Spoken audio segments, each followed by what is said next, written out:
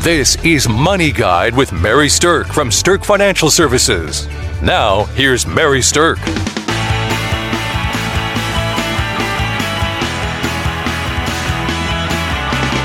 So today I have with me certified financial planner Kelsey Banky, and we're going to hopefully simplify this a little bit for you. Mary, let me just start off by saying I think Social Security is way more complicated than it needs to be. Right? But nevertheless, let's try to work through this muddy water here. And from the beginning, I'm just going to say, seek help. When you get to this point where Social Security is a factor for you and you need to start claiming those benefits, or you need to start thinking about when you need to plan for those benefits, please just seek help. Get somebody to help you with this, because it's a very tough path to navigate. And you want to make sure you're getting all the benefits that you're eligible for and the full dollar amounts that you're eligible for. Yeah, so here's the thing that's interesting about Social Security is we think about that as our retirement paycheck. And that's true. If you worked for at least 40 quarters, which is 10 years, again, one of the kind of unnecessary complexities. If you worked for 10 years, you're eligible, but they have to call it 40 quarters. And then you're eligible to get some Social Security benefit. And they have a very complicated process of determining exactly what your amount is. I'm not even going to attempt to go into how they calculate that. I'm just going to tell you that you can go to ssa.gov as a website and set up an online profile for yourself, and they'll tell you what you're expected to get. Or you can go to the local Social Security office and they'll give you those projections as well. But basically, here's how it works. If you worked during your lifetime, you're going to get a Social Security check once you're at your what is called a full retirement age, or maybe a little before, or maybe a little after. But at some point late in life, you're likely to get a Social Security check. And the full retirement age is different for everybody. So depending on when you were born, your full retirement age usually falls somewhere between 65 and 67, kind of in that range. Yep. And you and your neighbor across the street that are only a year apart, it might be a different age for each of you. Yep. So the best place to find that is on your statement. It'll say exactly what the age is of your full retirement. So now statements, here's another way that they make it complicated. I'm sounding like I'm really picking on Social Security, but I just think it's difficult for the average person to understand and predict what the heck is going on with this. You'll receive a statement in the mail every 5 years from age 25 to 60. And then after that, you'll get one annually. So people, if you haven't seen your Social Security statements for a while, they made this change a few years ago, but you can always see your benefits online. So that same website we gave out, ssa.gov, you can always go out and see whatever your projected payments will be. Yeah, so when you're thinking about what to expect with Social Security, let me share with you what some of the averages are. The average man receiving Social Security today is getting $15,231 a year from Social Security. And the average woman is getting $11,794 a year. So I don't know about you, but I can tell you that for me, that's not going to be enough to sustain me during retirement to just depend on Social Security. So that's why it's so important to do retirement planning on your own outside of Social Security, but it's also important to understand how to maximize those benefits, okay? So here's the thing. Your full retirement age is when you get your actual regular benefit, but you do have an opportunity to take it early, and you also have the opportunity to delay taking it. And both of those choices can have some advantages or some disadvantages. Okay.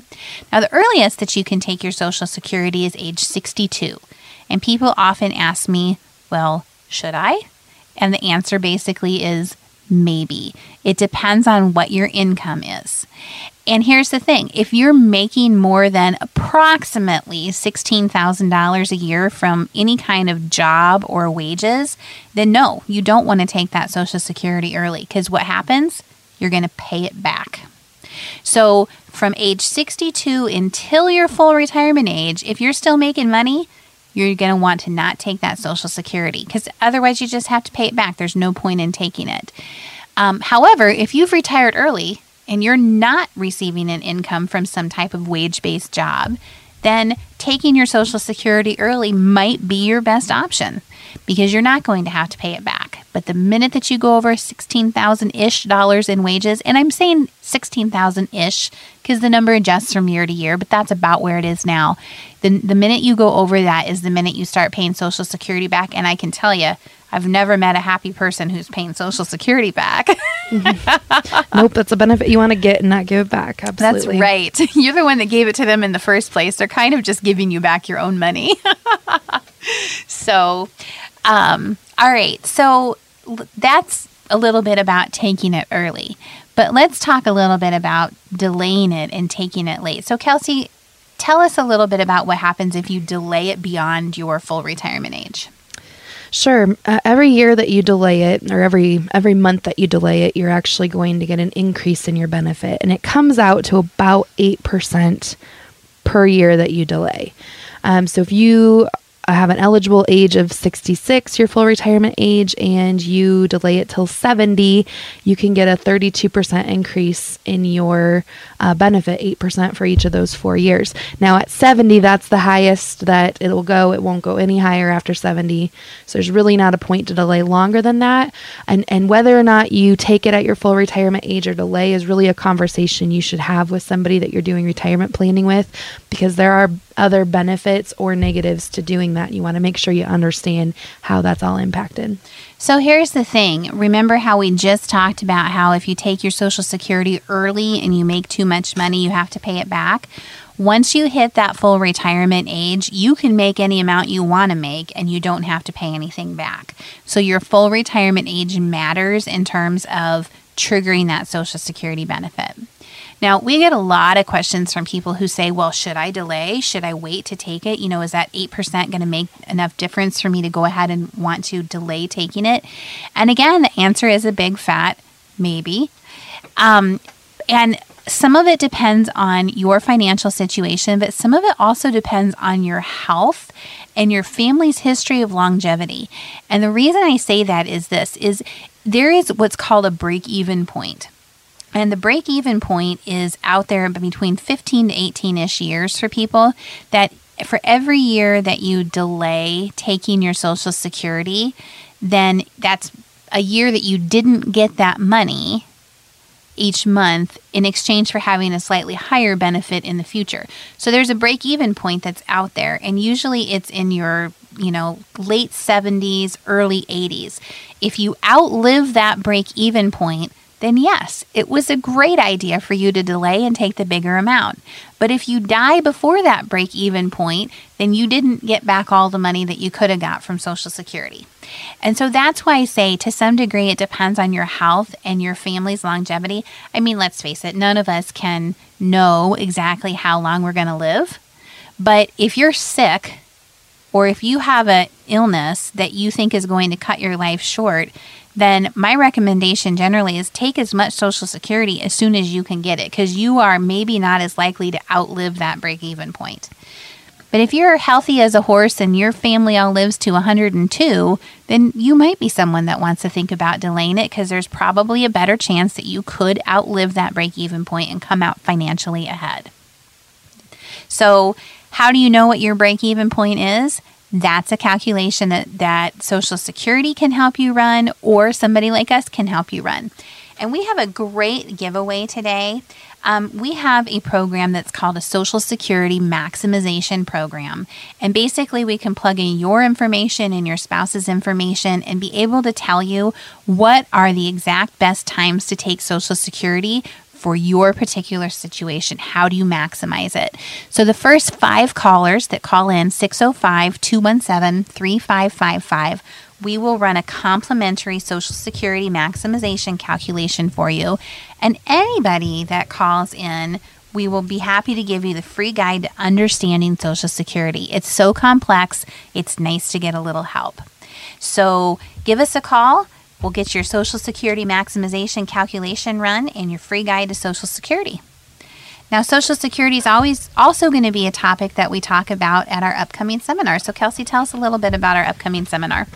On September 20th, we're having our retirement readiness seminar, and this is one of my favorite topics to talk about, because There's a lot of hesitation when people get ready to retire, and maybe some excitement too, obviously, if you're looking forward to that time. But being confident that that's the exact right time to retire is maybe a question you haven't found the answer to yet. So there's going to be a lot of tips and a lot of conversation about what are the things you need to make sure you have lined up so that you can feel confident going into that beginning of your retirement. And one of the things we're talking about is Social Security.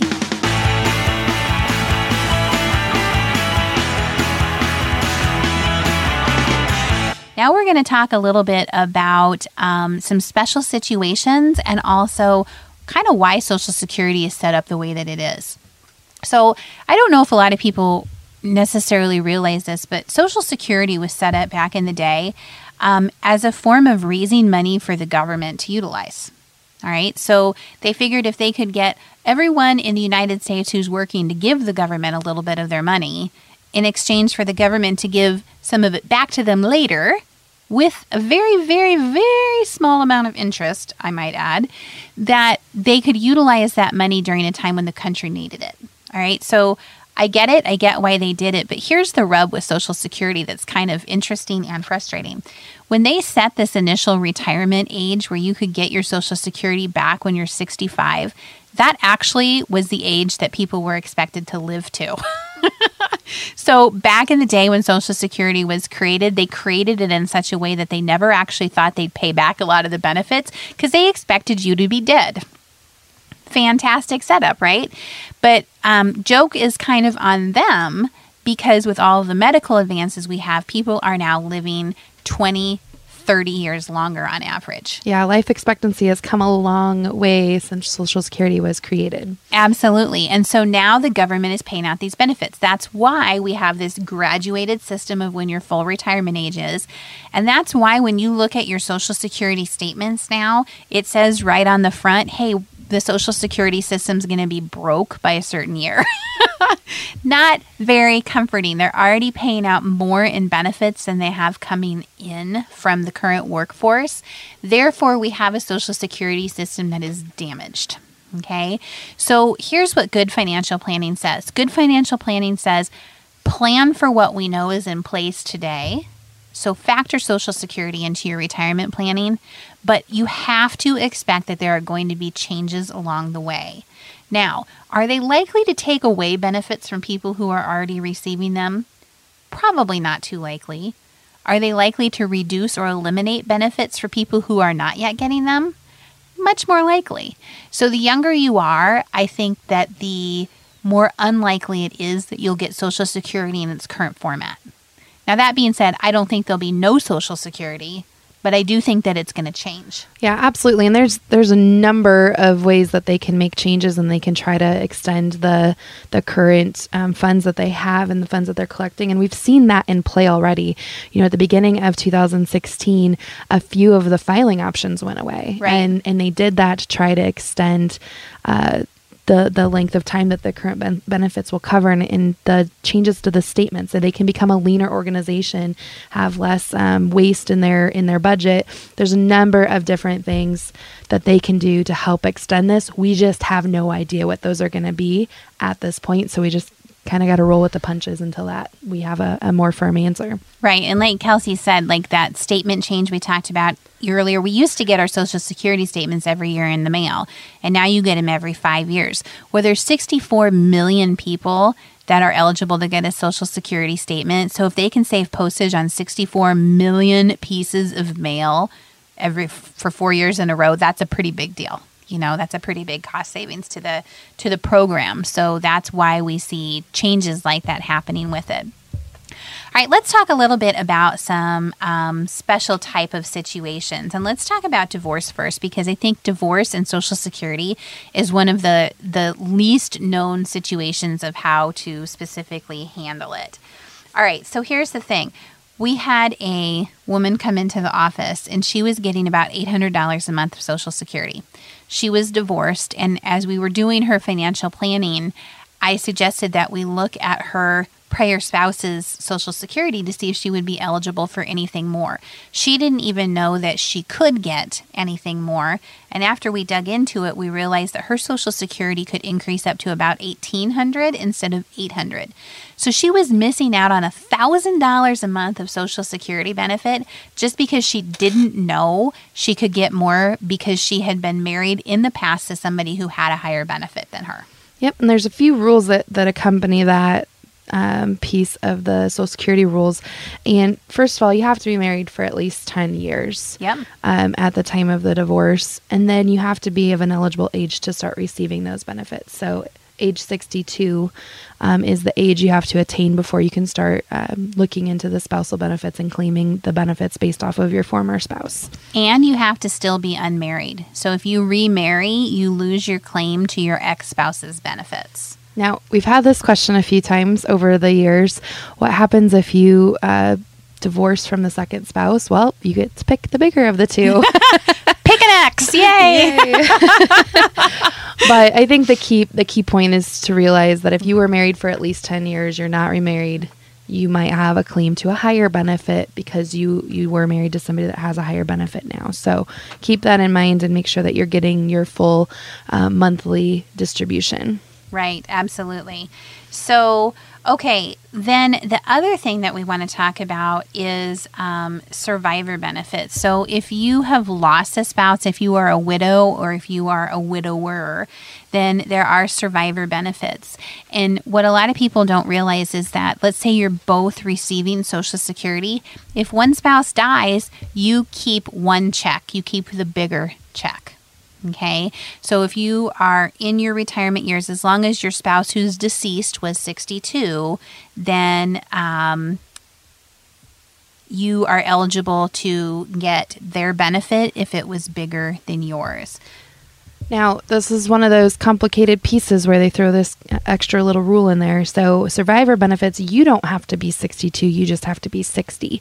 So the key thing, I think, in all of this is to keep in mind if there's a big change to whether you're married or whether you lose a spouse, things like that, you need to be looking into those benefits so that you can claim them as soon as possible. Now, if you're claiming a survivor benefit, go ahead and claim those as soon as possible as far as getting the process started. But if you're claiming your own benefit, it can take up to 3 months for the benefit paperwork and all of the stuff that you have to do to set it up to go through. So plan ahead if you're just claiming normal retirement benefits for yourself. Yeah, and there's also some survivor benefits that are little known too. So beyond just the widow or the widower, if you have passed away and you have a disabled child, there could be some survivor benefits for them. Or if you've passed away and your children are under the age of 18, there is likely to be some survivor benefits for them until they are age 18. Actually, just had this happen. We unfortunately lost a family member at a very young age due to a automobile accident. And I very quickly talked to their father, the children's father, and said, you need to get on this. They have spousal benefits available that can help you. Now, there's going to be paperwork and information that they ask for, but definitely look into that. If you've already had the heartache of losing a young loved one, make sure that you have that extra help from the Social Security Administration to help care for your kids going forward. Absolutely. So you can see that there's a lot of complexity to different special situations with Social Security. Another question that we frequently get is, are my Social Security benefits going to be taxed? And again, my answer to that is maybe. It depends on what your other income is, and it depends on what type of income your other income is. So let's just leave it at this. If you actually have a decent income of any type during retirement from pensions or investments or rental properties or things like that, just expect your Social Security to be taxed. And up to 85% of it can be included in the calculation that you pay tax on. It doesn't mean you're going to pay 85% in taxes. It means 85% of it can be considered taxable. Okay. All right. So first 5 callers, give us a holler and we will run you a Social Security maximization calculation and also give you the free guide to understanding Social Security. And anybody that would like that guide, just give us a call or go to our website at StirkFinancialServices.com and request that. And while you're there, sign up for our seminar, Retirement Readiness, set for September the 20th. We have a limited number of seats available, and get your reservation in early. So we will look forward to seeing you there, and thanks for listening to Money Guide with Mary Stirk. Call us at 605-217-3555. For the first 5 callers, we'll run a Social Security maximization calculation, plus everyone gets a free guide to understanding Social Security. The views expressed are not necessarily the opinion of your audio provider and should not be construed directly or indirectly as an offer to buy or sell any securities or services mentioned herein. Investing is subject to risks, including loss of principal invested. Past performance is not a guarantee of future results. No strategy can assure a profit nor protect against loss. Please note that individual situations can vary. Therefore, the information should only be relied upon when coordinated with individual professional advice. Securities and investment advisory services are offered through Woodbury Financial Services, Inc., member FINRA, SIPC. Insurance offered through Stirk Financial Services, which is not affiliated with Woodbury Financial. Stirk Financial Services is located at 350 Oak Tree Lane, Suite 150, Dakota Dunes, South Dakota 57049, and can be reached at 605-217-3555.